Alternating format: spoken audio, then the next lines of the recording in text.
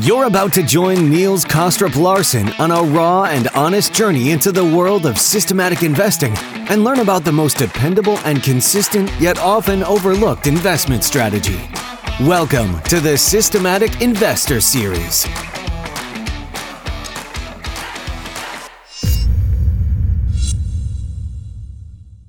Welcome back to this week's edition of the Systematic Investor Series with Karsan and I, Niels Kostrup Larsen, where each week we take the pulse of the global market through the lens of a rules-based investor.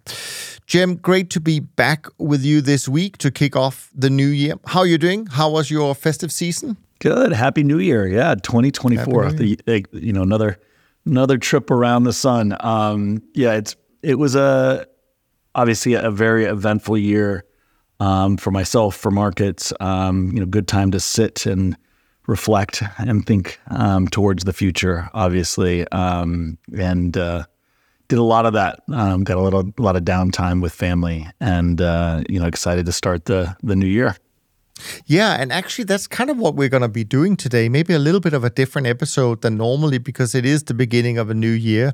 It is the first episode of the Systematic Investor in 2024. So both you and I felt they would be a good idea just to, discuss a little bit about what we expect from the year ahead. Before we dive into all of that exciting stuff and the topics that you brought along very kindly, since we last spoke, which is like a month ago when we had the group conversations, is there anything other than what we're going to be talking about in a few minutes that's kind of been on your radar? Anything that you've noticed that you thought, that's kind of interesting? Yeah, I think the two big things are one, kind of the Fed, I wouldn't call it pivot or, after today's data, we'll see that kind of the mission accomplished banner, right? And what that really means. And I think that's an interesting thing to get to. I think it's the big question on markets head. Is this transitory 3.0 or is this actually a turn? And then the other big one would be geopolitical, what's happening in the Middle East and the Red Sea, and how it continues to move along. I think we'll get to both of those as the show goes on, but I think those are the two biggest developments, and I think they both have the major, far-reaching implications for what will happen this year. Yeah, well, couldn't agree more. And you just mentioned the December jobs report that came out only a few minutes ago, where they were expecting 170,000 jobs added last month. It came in at 216,000. And an unemployment rate at 3.7%, which is, as you rightly say, doesn't quite jive with the pivot, if we can call it that. But we'll see. It's early days in the year. Before we dive into the topics, let me, as usual, just give a quick update on trend following. And since the year just ended, let me recap December, where we really saw a continuation of what started in late October, which was this massive trend reversal in stocks and bonds that kept finding new Fed statements and FOMC minutes to refuel itself on. Now, the good thing is that many trend followers, had actually started to turn bullish again on equities after going flat-ish over the summer period. But I think most longer-term models would still have been short across the curve in fixed income markets. And overall, that led to a loss in December.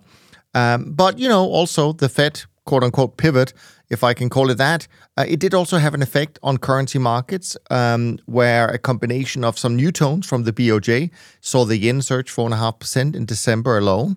And that obviously came against some short positioning among CTAs and hedge funds and so on and so forth. And to round things off, maybe some markets that people don't follow as much, and what, a year that I would, like Andrew did in our group conversation, Jim, he called it the year of the whipsaw, and I completely agree. We did have some pretty big moves in December. I mean, sugar fell 21% alone in December, and that certainly also inflicted a little bit of pain for the trend-following crowd. Yesterday, my trend barometer finished at 48. It did finish the year actually much higher, much stronger, so we'll see how that all plays out.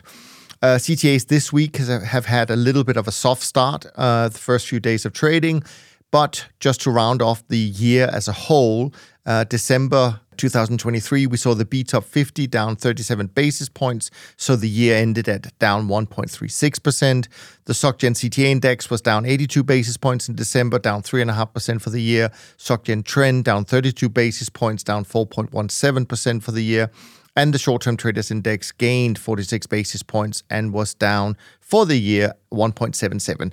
Actually, quite small losses, even though some people are quick to say, oh, not a great year for CTAs. I would argue the opposite. Managers have generally given back about 15 to 20% of last year's gain, and I think that's pretty decent. Now, of course, we couldn't compete with the traditional assets.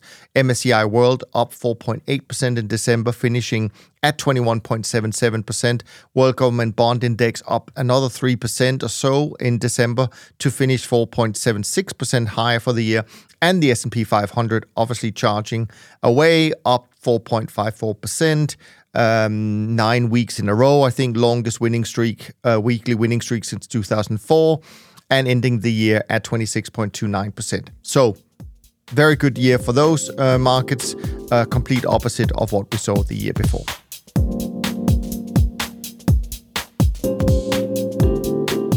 Now, Jem, before we dive into your topics, we did have a question that came in from Rick. Can't remember if I sent it to you, but in any event, I'm sure you can deal with it on the fly.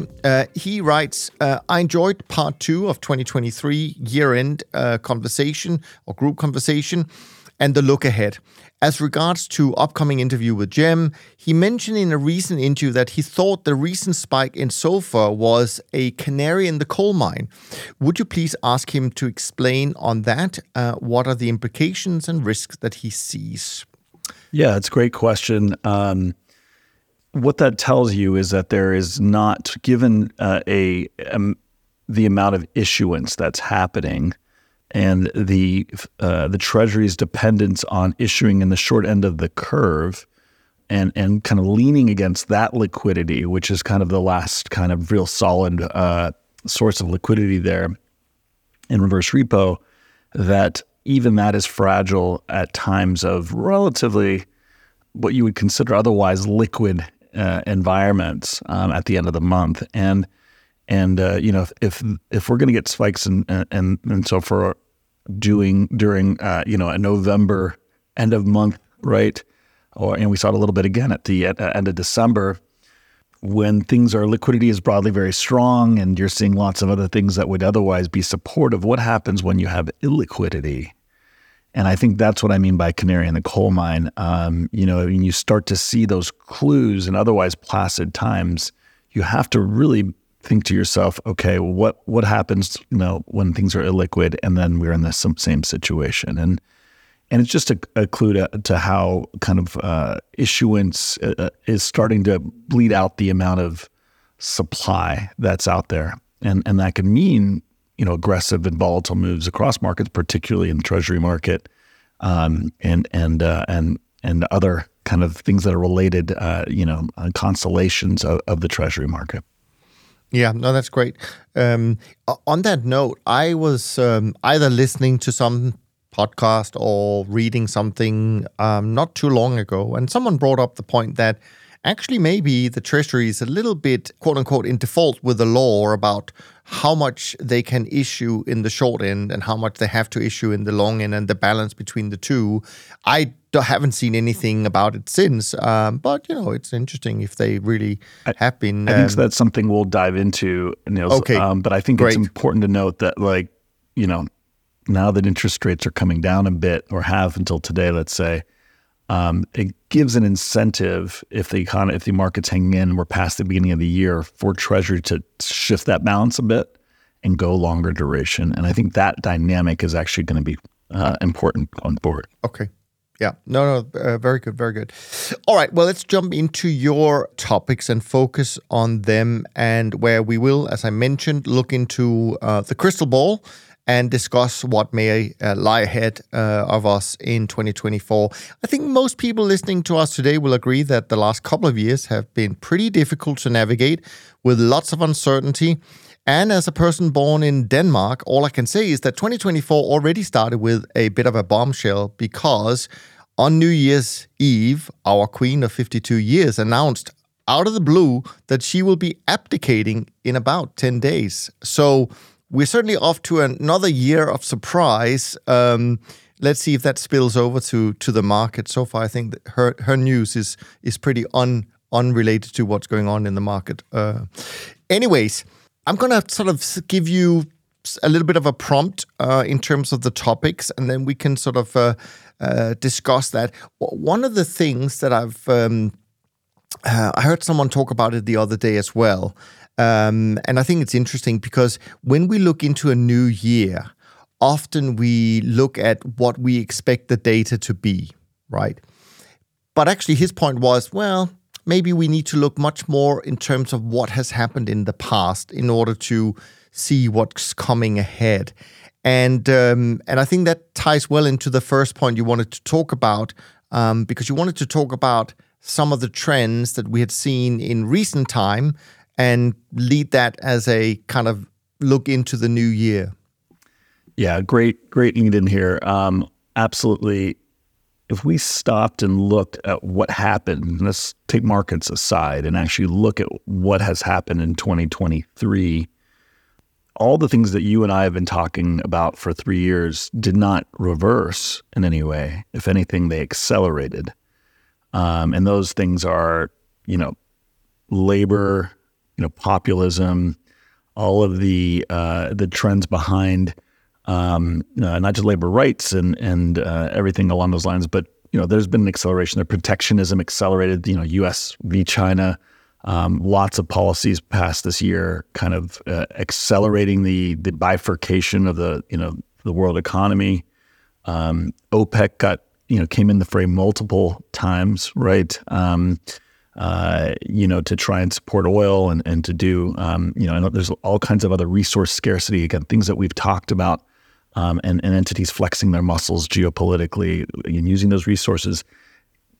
Simple geopolitics, we've gone from a continuing war, Russia v. Ukraine, now to a war in the Middle East, which very much, in my opinion, is tied into that bigger picture. It's a second front, I would argue, on a much larger global war.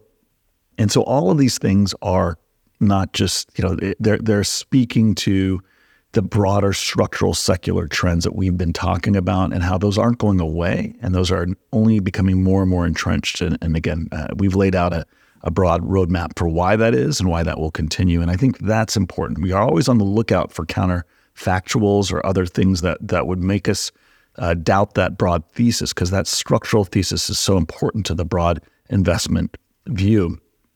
And all those things have been not only affirmed, but have had an exclamation point put at the end of them this year. And I think that is very interesting in the context of what markets have done, which are, in lots of ways, equity markets, risk assets have, growth versus value. They've had a lot of moves that are really counter trend to those things that have now started as trend. And I think that speaks to some of the, performance of certain strategies and things that we've talked about as well. And I think that's important to keep an eye on and understand. The real big questions here is 2023, was that in terms of certain asset performance counter trend, or is it a new trend, right? Is it a new, are we moving away? And all the data underneath the hood, we can talk about cyclical effects and things that are happening, but is that affecting the broad structural trend?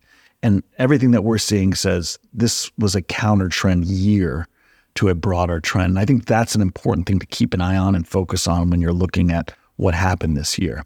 And there are lots of clues to that in markets also under the hood. It's not just the facts that we're seeing in the headlines and what's happening, but you can actually kind of tease out a lot of these things as well. And I think a lot of that happens and tends to happen historically, and this speaks to our approach, when positioning gets offsides. And, in the long term, again, we say this again, but markets are a weighing machine. These things do matter, but things don't go in a straight line because people start to absorb the narrative of what's happening and understand what's happening. That knowledge is ball dampening. There is a counter positioning against it, and that can cause pretty big and violent moves that often have to convince that narrative that it's not the case anymore, have to squeeze out that positioning.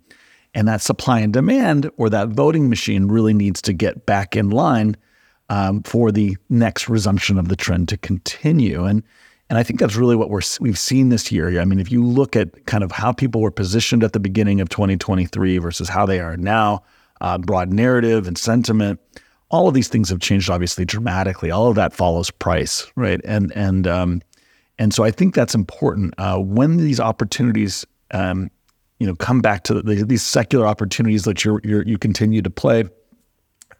Now, cyclically, in terms of positioning, come into line. That is when the biggest opportunities exist in markets, and we really believe that's what's setting up here into 2024.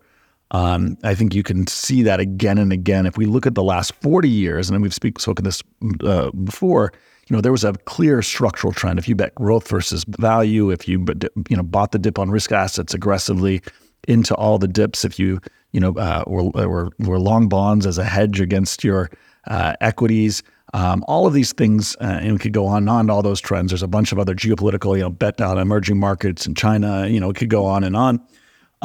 You did incredibly well. If you got the structural trend right for 40 years, you are an incredibly wealthy individual. Despite major drawdowns in 2008, 2009, major drawdowns, tech bubble, 2001, 2002, 70% type drawdowns, right? So I think the key is to understand what is the bigger structural trend, what's happening, and then, when the opportunity presents itself cyclically, to really continue to push on those trends over a longer structural period of time. And I really do believe, if you look at the macro and understand what's happening, that those structural trends that I believe will be here 15 years or so are not only alive and well, but accelerating. And we're looking for opportunities to get back into all those trades aggressively as we enter these windows. Now, I couldn't agree more. And but it's, I still feel that when we have these conversations, not necessarily with the people who listen to us, but I think in the world at large and among a bigger group of investors, I'm not so sure that they have fully embraced what you're laying out. And I wonder if you think that at the end of the day, it all comes down to how you view the interest rate environment. Therefore, also the inflation environment, of course. But I mean, last year, people couldn't get started quick enough to buy bonds, and even some of the really smart guys that we've had on the show, you and I, that we've talked to, they got bullish on bonds even in 2022.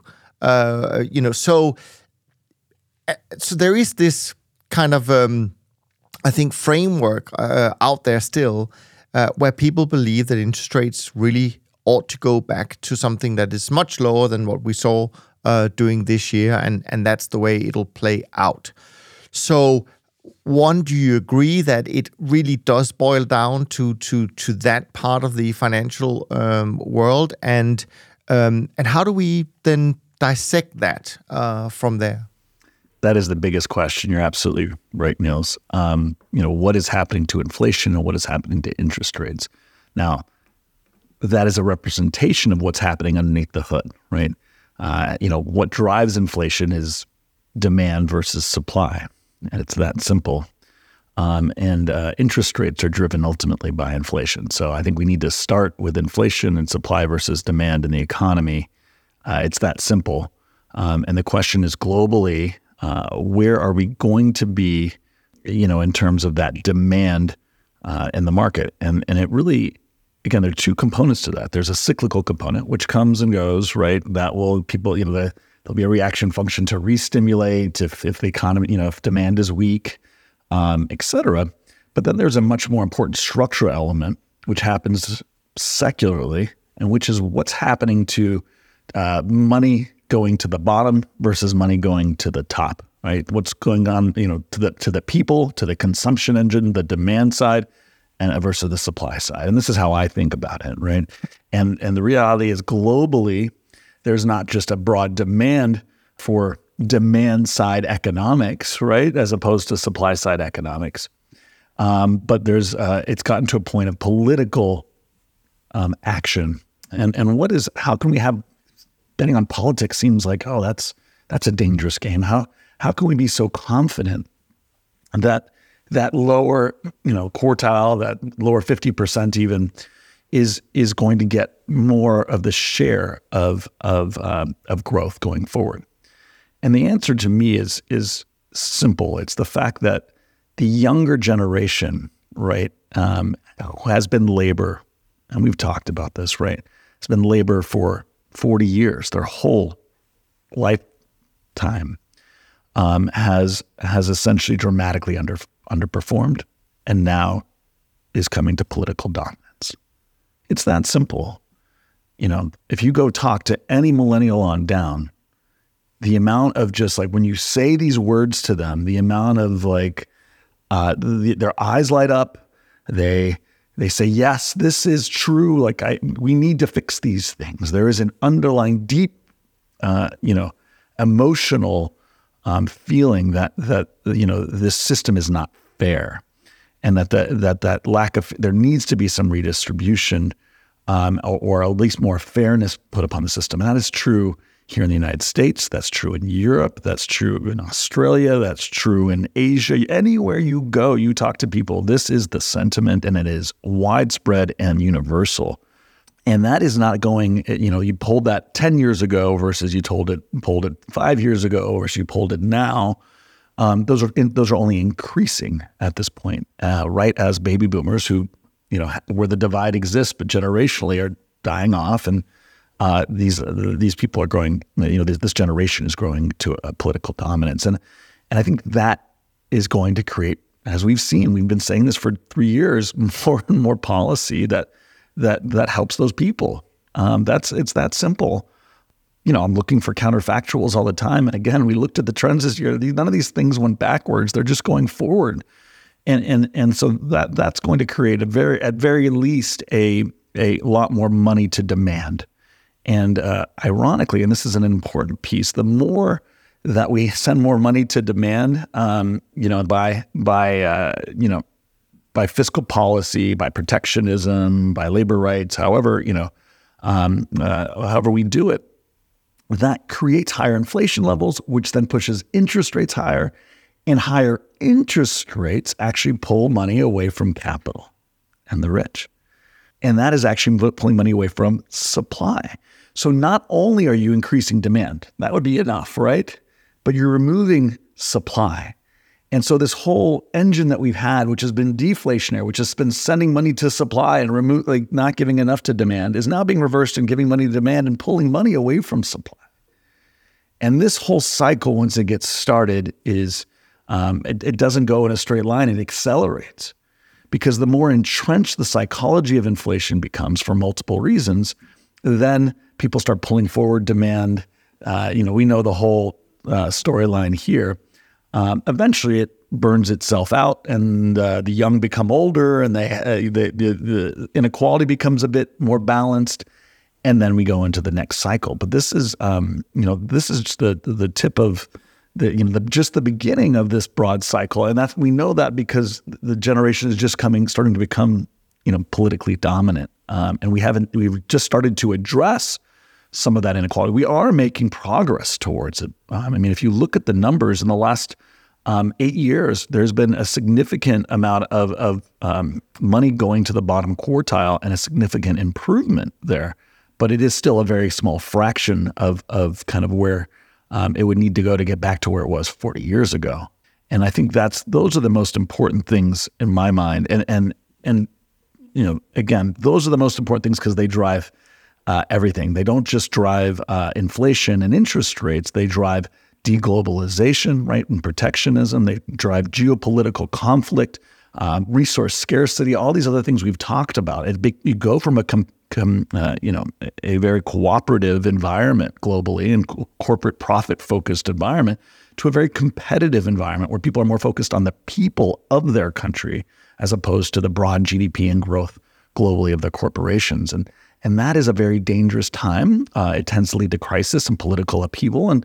And so that sounds like all the bad stuff, right? But there are good things that come through these periods. We've seen them again and again, ultimately, but it usually is a very volatile, very painful time, at least for a decade or two. One of the things that I'm thinking of as I hear you speak about that and speak about inflation, speak about the younger generation, I think about the dangers that I don't think they necessarily completely realize just yet from the fact that it became popular, I don't even know how many years ago, maybe it's 10, maybe it's 15, to become freelancer and a contract worker and all of that stuff where, yeah, it all sounds great and you can, have multiple employers, so to speak. But and of course, many companies thought, yeah, that's great. We don't have to pay for health insurance and all of those things. So it becomes cheaper. And I worry about the time when this generation, who may not have then have saved up or have the benefits or big enough pension essentially for when they get older, realize that, oh shoot, we should have thought of this 10 years ago or 5 years ago, and it all goes into reverse. Now, we obviously saw a little bit this year, or last year, I should say, with the unions striking against the car dealers. And I think also in lots of other countries where perhaps the employers have had the upper hand for a long time, I think that those things are changing. And the other thing I wanted to mention before I forget, I do agree with you about demand and so on and so forth, and but I'm actually when I think about interest rates, what I worry about is the thing where maybe we actually don't have an economy that fires on all cylinders, yet interest rates keeps going higher, and because interest rates obviously are not just, and maybe I remember this from my early days back in the 80s where, the Berlin Wall went down. I was a government bond dealer back then, and interest rates went up a lot. A part of that was just the uncertainty that this new world situation created. And so what I really worry about is that we get to a point where the market demands a higher premium to buy the government debt, essentially, and therefore also the corporate debt and so on and so forth. That's kind of one of the things that I think about as well. Yeah, no, I agree. You're hearing a lot of people say this is what I talk about, positioning, how it matters, and how you want to re-enter when the narrative changes. You hear a lot of people saying the words soft landing. You heard that anywhere lately? Saying the word Goldilocks. I've heard that a lot lately as well. And what I think people fail to realize is how closely connected Goldilocks and soft landing are to stagflation, which is almost the worst thing. They almost connect on the other side of the circle, right? And, there's this tenuous feeling of, everything's perfect, everything's in the worst possible situation. And my view is broadly that we are heading towards a more stagflationary environment. It doesn't mean that, growth is catastrophically bad. It doesn't mean that inflation is necessarily incredibly awful, but you could really end up in a situation, and I think that's where we're heading here, where cyclical pressures to try and control secular structural inflation push us into just lower than inflation than it was, but still elevated inflation, while growth itself is in a really bad place. And this is the problem that we have with trying to control what is increasingly a structural inflationary picture with cyclical pressures and cyclical tools. And I think, we're going to go through more of a stagflationary environment as a result. What do you do in a stagflationary environment? Right? When you're in a massive inflation environment, okay, pretty easy. You cyclically try and remove demand and try and bring down that inflation as long as growth doesn't get too bad. But now we're entering the period where growth is dramatically slowing, right? What do you do now? And that's the Fed being in a box. The Fed has now limited things that they can do. If they do pivot truly here, if that is what happens, let's say the economy slows down dramatically, markets pull back 20% or something, presumably they'll, in an election year, you'll not only get, fiscal stimulus as a response, but you'll get monetary, get a bit of a pivot to help support the economy. But what if inflation's still at 2-3% at that point with with a significant pullback and recession in the economy. What do you think is going to happen to inflation? I mean, again, we've seen this story before. You're now removing those cyclical pressures against the structural inflation, and now you're going the other way cyclically. And that's when you get a resumption of inflation. Yes, it'll accelerate the demand picture, right? But that demand picture will now be out of balance with a supply situation that we know is quite bad across lots of different markets in the U.S. And globally. Again, the next chapter is going to be interesting. The most interesting chapter in the 60s and 70s, I'll note, was that the not the first move in inflation, it was the second. The second leg higher is when long-term yields started to break out, when there was an entrenchment of the psychology of inflation, which really accelerated inflation dramatically. That started in 1970, 71, when actually not Burns, but William McChesney Martin pivoted and really started to simulate again into a year and a half recession, a mild one, a year and a half recession in the United States. And that eventually led, again, from inflation went to 6.5 and then down to 2, sound familiar? And then went all the way to 12. And it topped in 12 and a half or so in 74. And then deep recession as the Fed cyclically tried to push against it again, brought inflation down to 4.5, but into a deep recession. And that's that stagflationary type situation we saw that second time around. And then Burns pivoted again, famously, and then inflation went to 18 or 17 or so percent. So this is, again, it's not a straight line. The secular realities you need to keep an eye on in the context of other cyclical realities. And people are so used to playing that cyclical game because that's all that mattered for 40 years. It was very easy, two-dimensional, for the Fed to just push against a deflationary environment with cyclically inflationary tools. That's a much easier. You get the best of both worlds under that environment.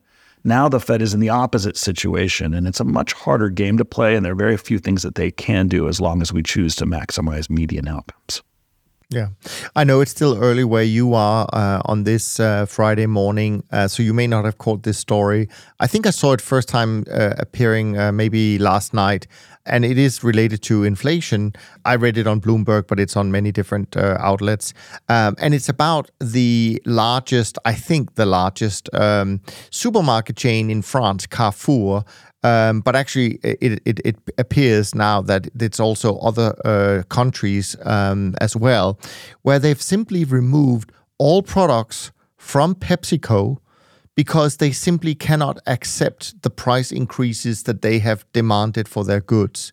So while officials and some experts are busy saying, oh, well, inflation, we got that under control, it seems like it's very different when you're out on the street and, what price levels we are seeing in reality.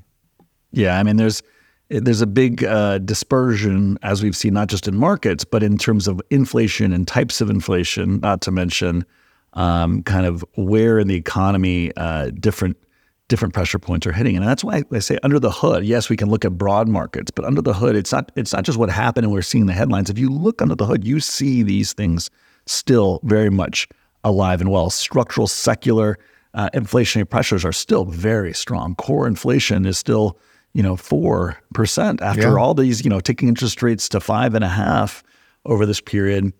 Yes, you've had the benefits of oil's decline and other things coming down, right? Because of the cyclical slowdown broadly of the economy. And those things will clearly bring down the headline number, but you have to worry about what happens when those things are now reversed, which we know are just cyclical. And there's, again, a lot of other clues under the hood.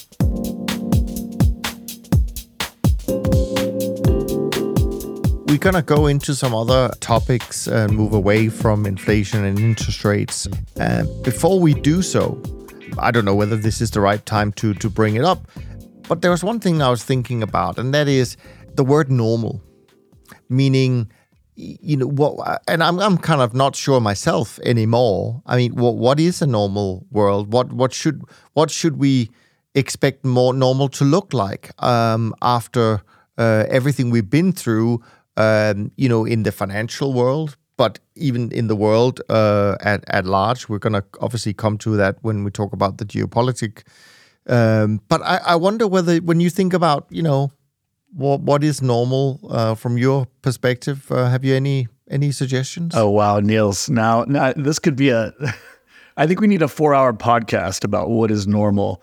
It's all about perspective. It means times, right? Are we looking at a short window of what's normal in the context of what? I mean, if we really want to talk in the bigger picture, what is normal, if you really want to zoom out, right, the last 200 some years of free market, like the broad freedoms that people are given and individual, this is in the history of 4 billion years of animal history, and a million, is incredibly not normal. What's normal is survival of the fittest, everything accruing to the top, power versus subjugation. Okay, so, what is normal? Like in the natural system, that is normal. We've had clearly a move globally towards a much more fair, equitable, just, system. It doesn't feel that way to people, but their visions of normal have now adjusted to this world where there is broad fairness and that we deserve some type of fairness, and we could ask for that. That didn't used to be the case. People used to assume that they, emperors were kings or gods. They deserved and were entitled to X, right? You just talked about, the abdicate, the Danish queen abdicating. Yeah. Things have changed dramatically, but they've also swung to such a point that we now expect those things, and not just expect them, this younger generation. And I'm not being an old curmudgeon guy. This is just the reality. Expect a certain level of fairness and equity and equality. And they're not the first generation to do this, right? But again, we keep going down that spectrum to a further and further way, where almost like fairness is assumed to be the way of the world, or the way things should be. That, I would say, the last 40 years have created this level of placidity and level of expectations of also broad calm and peace, the technological development. This is also very rare and not normal, right? That's the longest period of peace we've seen globally, maybe ever, right? And a lot of that is driven by some very new, I guess we call abnormal things in history, as one entity with complete control over the global economy, which is monetary policy, and new tools and new experiments to help us, control the whole thing from afar. And that has led to, yes, great technological development, globalization, high, growth rates broadly. But the cost of that has moved back towards this system, which is a winner-almost-take-all system, right? And now these two things are in conflict, and we're trying to, right, kind of move back. The pendulum is swinging back. Now, a normalization, right, of back to something where the pendulum is not so far one way, and from recent history to kind of where it's been in the last 250 years, where people are fighting back and trying to regain their part of the economy, will lead to a more, now in the last 250 years, normal environment where market forces are more balanced, right, and lead to things, less compressed volatility, more policy changes and geopolitical kind of movements, more war, less peace, which again in the broader history of things is more normal. So a very complicated question again that we could spend many hours on, but my view is in the shorter time frame. If you're looking at a broadly shorter time frame, I think there is a normalization. I think we can use that word to broader market history happening with the removal of the compressing forces of low interest rates and free money. And I think that will kind of broadly release and normalize a lot of the things that we thought were true and economists thought were true from prior centuries here to a bit more normal in that sense. In the very shorter picture, if we're not going back, thousands or hundreds of thousands of years, I think that is probably the more correct current answer to people's perspective. The reason why I wanted to bring up this, what is normal type question is the next topic that I know that you wanted to mention, and it has something to do with the election cycle in the US, I imagine. And if I think about what's going to happen 11 months from now, the world can be very different a year from today, depending on the outcome of that election.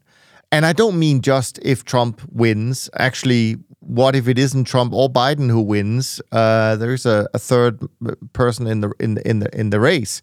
So this is also why I think that is something we need to just be aware of. We are in an election year, and that's going to have massive implications for the world we live in. Not just an election year and a broadly increasing populist, right, environment, and where things are moving quicker and bigger macro shifts are happening.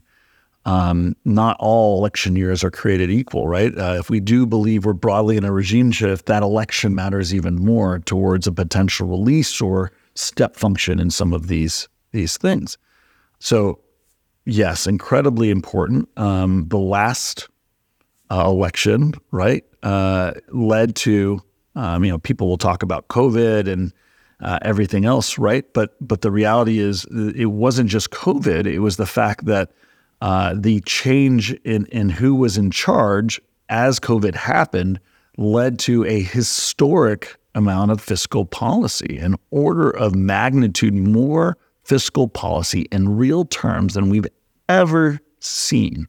Again, an order of magnitude bigger than the New Deal in inflation-adjusted terms. Now, compare the size of the economy, the same amount, but that's politics at work. That's the power and importance of elections at work. You could argue there would be a very different reaction function potentially. Again, it doesn't mean the secular trend would have changed, but at least the speed and move of this trajectory would have been, the path would have been very different. So I think you're absolutely right. This election really does matter, especially when we're looking over path and how does the next 2, 4, maybe even 8 years change as we're moving along this timeline. One thing that we do know from elections is that there's more spending that goes into them, more policy promises, more stimulus that broadly comes in. That's why elections tend to perform better in those election years. That's not a coincidence, right? People broadly want more, and politicians front load it and give it to them so they can get elected. It's all about incentives. And so I think you can expect that. I think, if we were to get some volatility here in Q1, which is what we've been calling for, some give back of the recent gains, I think you can assume that the reaction function will be, bigger than normal in this type of a year and faster than normal. I think policymakers might even want, incumbents might even want a little bit of a pullback so they have an excuse to stimulate into the elections right next year. The last thing any incumbent wants is economic, volatility into the election season. So, that will affect the path. And I think, being aware of that is incredibly important when you're drawing your distributions for what may or may not happen over certain timeframes in the next year. So that's over the next year. Now the question, your real question was not what happens in the next year, is why is this election important for going forward? How does this affect things there? And the amount of, to your point, yes, a Trump election versus Biden will introduce significant changes in rhetoric and policy, and will not only affect things here in the United States, but obviously globally, and what will happen in terms of the path of geopolitical realities, and maybe most importantly. But you can't dismiss the third one, which I think a lot of people are sleeping on, which that you might get, and maybe it's not this election cycle, maybe it's the next one, but we'll see. There's a higher and increasing probability of a very new entity, whatever that is, coming in and really changing things. We saw this, yes, we had a lot of change between different types of different presidents, different types of presidents in the 60s and 70s, for example. There was more turnover, less 8-year kind of incumbent presidents, much more, there were several assassinations. There were a lot more other things that happened as well that I think people have to be aware of. I think there's a big mismatch in particular between the age, right? This is becoming a big narrative and important to the younger generation, between the age of both these politicians and the political aspiration, the political dominance of a younger class, younger generation. And I think that is something people are sleeping on. I think that is right for somebody who is younger to come in and really speak and gain kind of broader political popularity. And what that person brings in could make dramatic changes, for positive or negative. We don't know what that person is or who they look like, but that is an important thing that people are not thinking about. I think both of these candidates are incredibly unpopular. And I think that's probably one of the more interesting things, to your point. It's maybe what's happening on the third party. And there is an incentive mismatch between the debate that's happening here and a broad demand to blow it all up and bring in something completely new. But that can make dramatic changes to markets, policy, global. I mean, at a very volatile time, you're introducing a potential unknown, right, to what's already a volatile situation. Yeah, no, I completely agree. And of course, we are incredibly US-centric because so much really starts with whatever the US decides financially or geopolitically. But of course, a lot of the geopolitical uncertainty right now is taking place much closer to where I am, and also in the Far East and the Middle East. So I know you've mentioned that for a long time, that this is something we need to pay very close attention to. Is there something that you've been thinking that tells you that 2024 will lead to some kind of, how should I say, surprising next move in some of these conflicts, or a new conflict for that matter? So I think 2024, because it's an election year, is leading to certain entities kind of waiting a little bit, right? They're saying, okay, we don't know what's going to happen this year. We're going to try and get involved in these elections, and you better believe like there is a broad pressure from both China, Russia, globally the Middle East, all to try and affect this outcome, because it is very important. And so there will be a lot of both covert and overt ways of trying to affect the outcomes here. And so in that sense, we can create some type of volatility in issues in the short term. That said, I think the biggest, if we're talking like China moving on Taiwan or other things of that ilk, which is much kind of bigger, decisive actions, I think those are in a kind of pause mode until they can resolve who the candidate is and what the reaction function is of their adversaries. And that's, again, just incentives on what you'd expect. That said, come November of 2024, once that decision is made, I think late 2024, more importantly 2025, becomes a very dangerous time, regardless of who becomes president, because it now is a new 4-year cycle. There's less stimulative issues from fiscal and whatever as well, and so stabilizing forces in that regard. But there's also just more volatile potential from entities that are heading along a secular path of confrontation.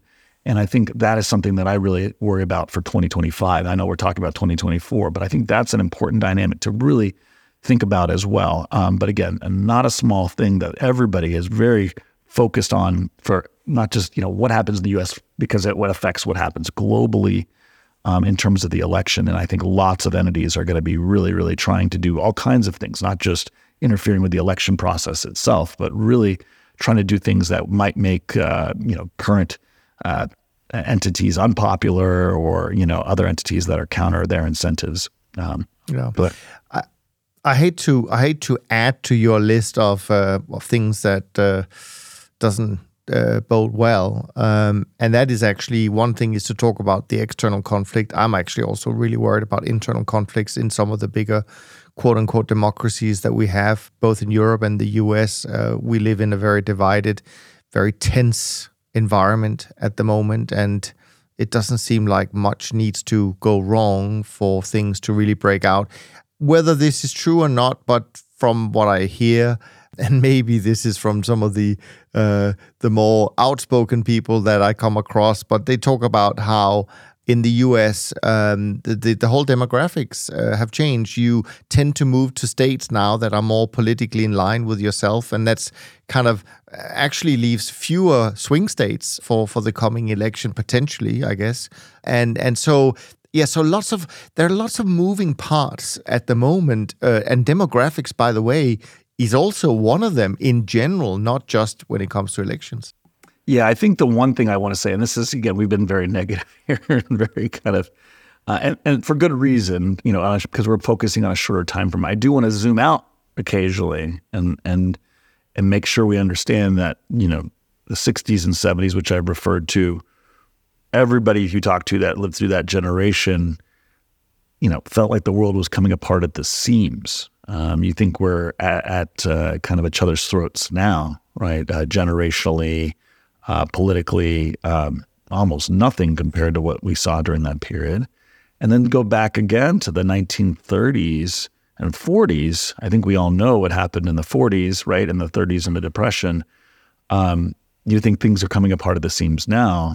It's all about perspective. Now, things did not ultimately come apart. It may have felt like it was, and it may have come close even. But I do believe in the ability of, given where we are in the cycle, that won't always be the case, right?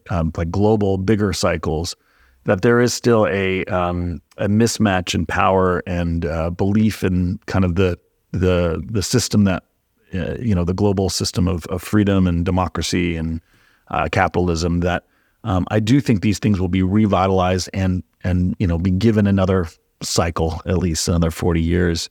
I don't think we're kind of at the end of it, although, a lot of people, a lot of well-known people are out there saying, okay, things are going to change right away. I'm skeptical of that. I think there is still broad unanimity here in the U.S. and globally among the Western, the dominant economic and political powers in the world for a preservation of the system. And that's from left and right in the U.S.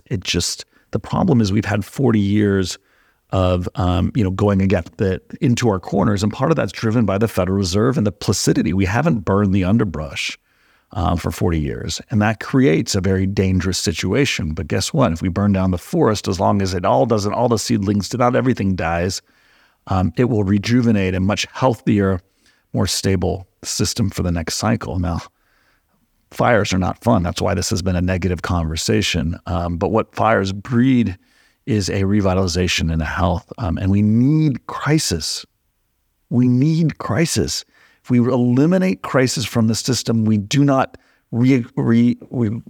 bolster the structures that were built in order to preserve all these things that we benefited from. So again, a little note of optimism, but there's a lot of, there'll be some fires between here. There'll be some crisis between here and there. But I think ultimately that is the most, the thing that we can hope for is that is actually going to, give us, bring back the health and more balance to the system.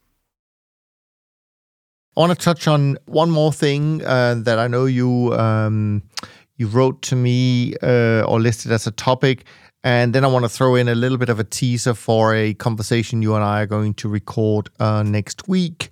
And so the first thing is just, well, we as you said, we've been a little bit gloomy about the outlook, concerned. Let's put it that way. We've been concerned.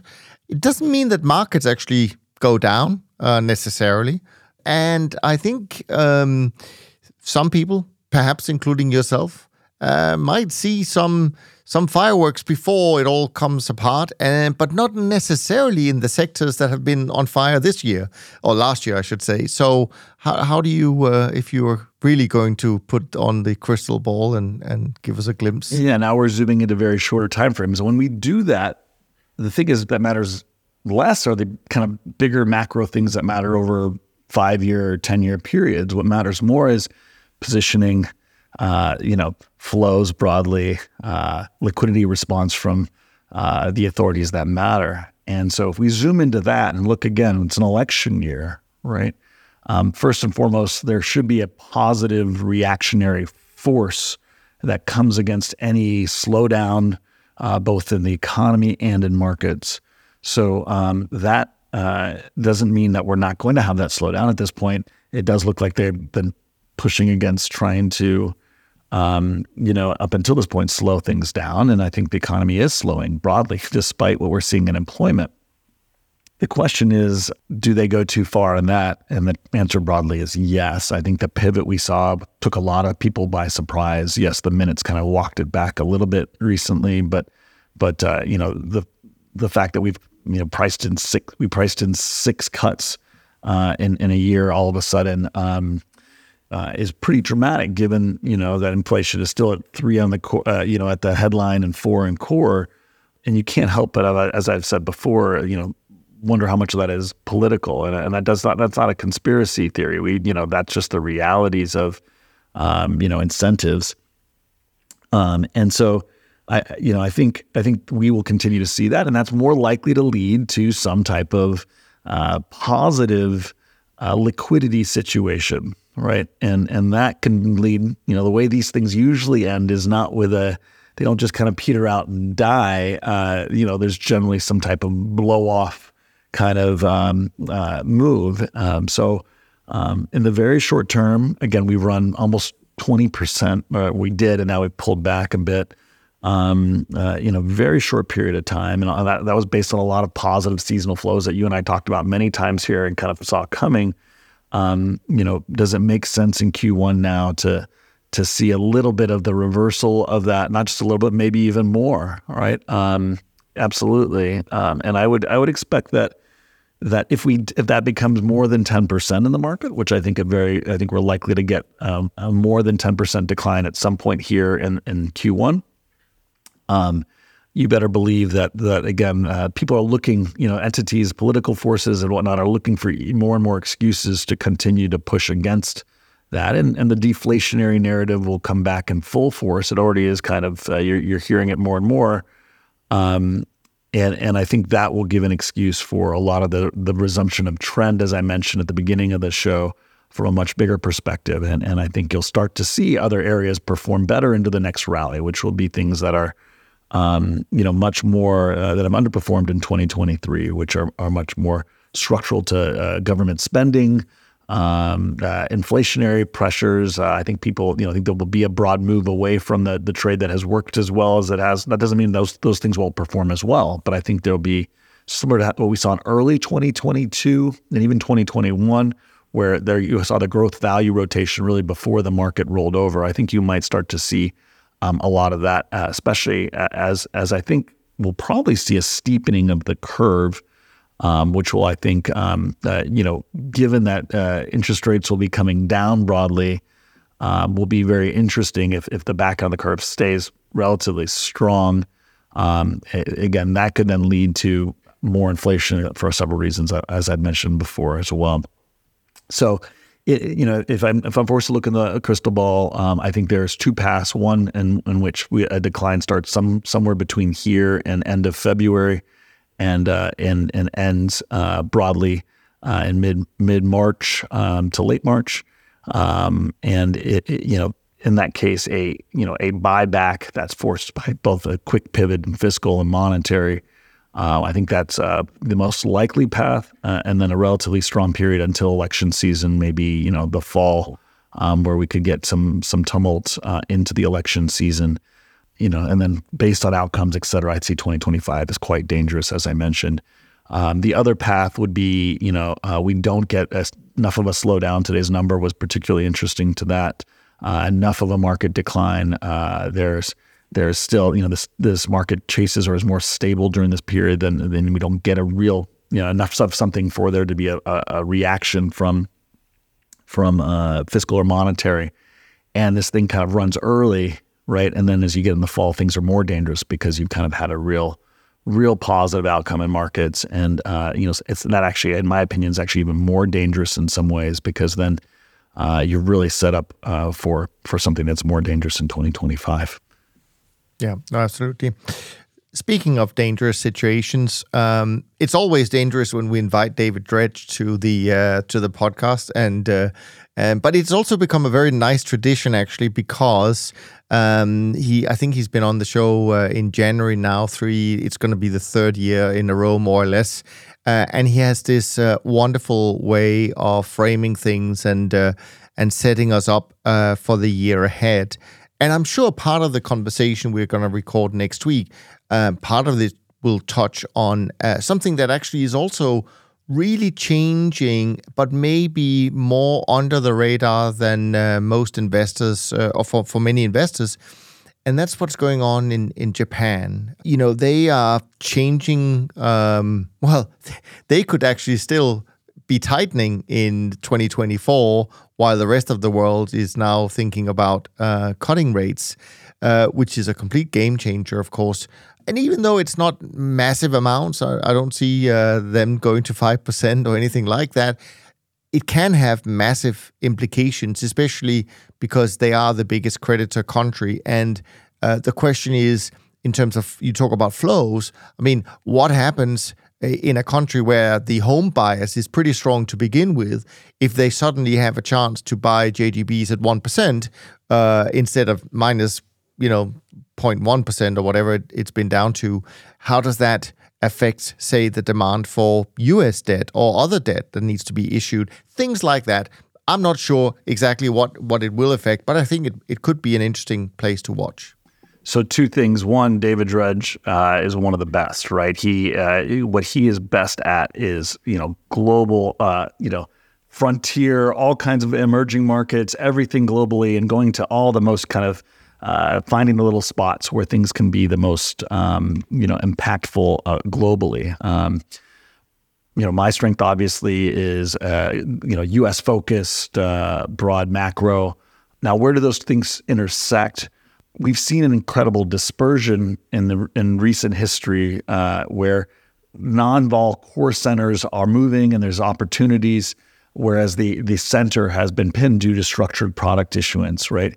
I believe we're seeing, and I haven't really said much about this in this episode, is as interest rates go lower, some of that structured product issuance, a significant amount, can really start to go the other way. And I think that, which I'd really called the kind of the Dutch boy with his thumb in the dike, is actually, he's been really well fed because interest rates have been high. If we do see a reversal in that in the short term, I think that could be very interesting to unpinning really the vol at the center. And the risk there is that broad volatility increases, but the places that are at greatest risk then, which I would put Japan as out there to kind of connect here, all of a sudden become much more at risk.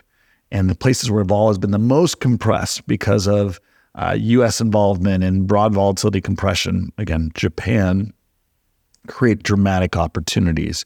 Again, I've talked about this before, but this idea of sumo markets, there are tremendous pressures building in the system. It's like tectonic plates, right? They're pushing up against each other. And when you have that much pressure and all of a sudden something moves, things can be dramatic and violent. It is not the same thing as placidity where there are no pressures. But in markets, and when you look at a VIX number or something, you look at it, you say, oh, things are placid, nothing's happening. That's not the truth in this global world. You have to understand that the pressures are building and building. They're just balanced in a lot of ways. And somewhere like Japan represents a very, very potential source of violent volatility from a very low level. If those tectonic plates start to shift and become unbalanced a bit. And I do think that's broadly where we're going in the next 2 years, year and a half. Hard to pick out the exact timeline, but the probabilities are dramatically increasing. There will have to be some normalization. Japan is very dependent on the U.S. And particularly U.S. monetary authorities, and an increase in volatility, or the Fed starting to lose control. It would be, in my opinion, the greatest sign that trade starts to really perform dramatically, and I do see that happening down the road in the next year and a half. Well, I'm excited for our upcoming recording next week, that's for sure. And of course, the episode will come out probably the following week or so. Jem, this was wonderful. Great way to kick off the year. Love your big picture thoughts. I'm sure the audience do as well. You have a wonderful community following you, a really strong following. Now, if you enjoy these conversations, why not share them? Why not go to iTunes or Spotify, Amazon, wherever you listen to podcasts? give us a little rating, and not a little rating, but a rating and review. And we would be so appreciative of that. Next week, I'm back with Rob. So this is going to be lots of fun. And if you have any questions for him, please do email them to info@toptradersunplugged.com. From Jem and me, thanks ever so much for listening. We look forward to being back with you next week. Until such time, take care of yourself and take care of each other. Thanks for listening to the Systematic Investor podcast series. If you enjoy this series, go on over to iTunes and leave an honest rating and review. And be sure to listen to all the other episodes from Top Traders Unplugged. If you have questions about systematic investing, send us an email with the word question in the subject line to info@toptradersunplugged.com, and we'll try to get it on the show. And remember, all the discussion that we have about investment performance is about the past, and past performance does not guarantee or even infer anything about future performance. Also understand that there's a significant risk of financial loss with all investment strategies, and you need to request and understand the specific risks from the investment manager about their products before you make investment decisions. Thanks for spending some of your valuable time with us, and we'll see you on the next episode of The Systematic Investor.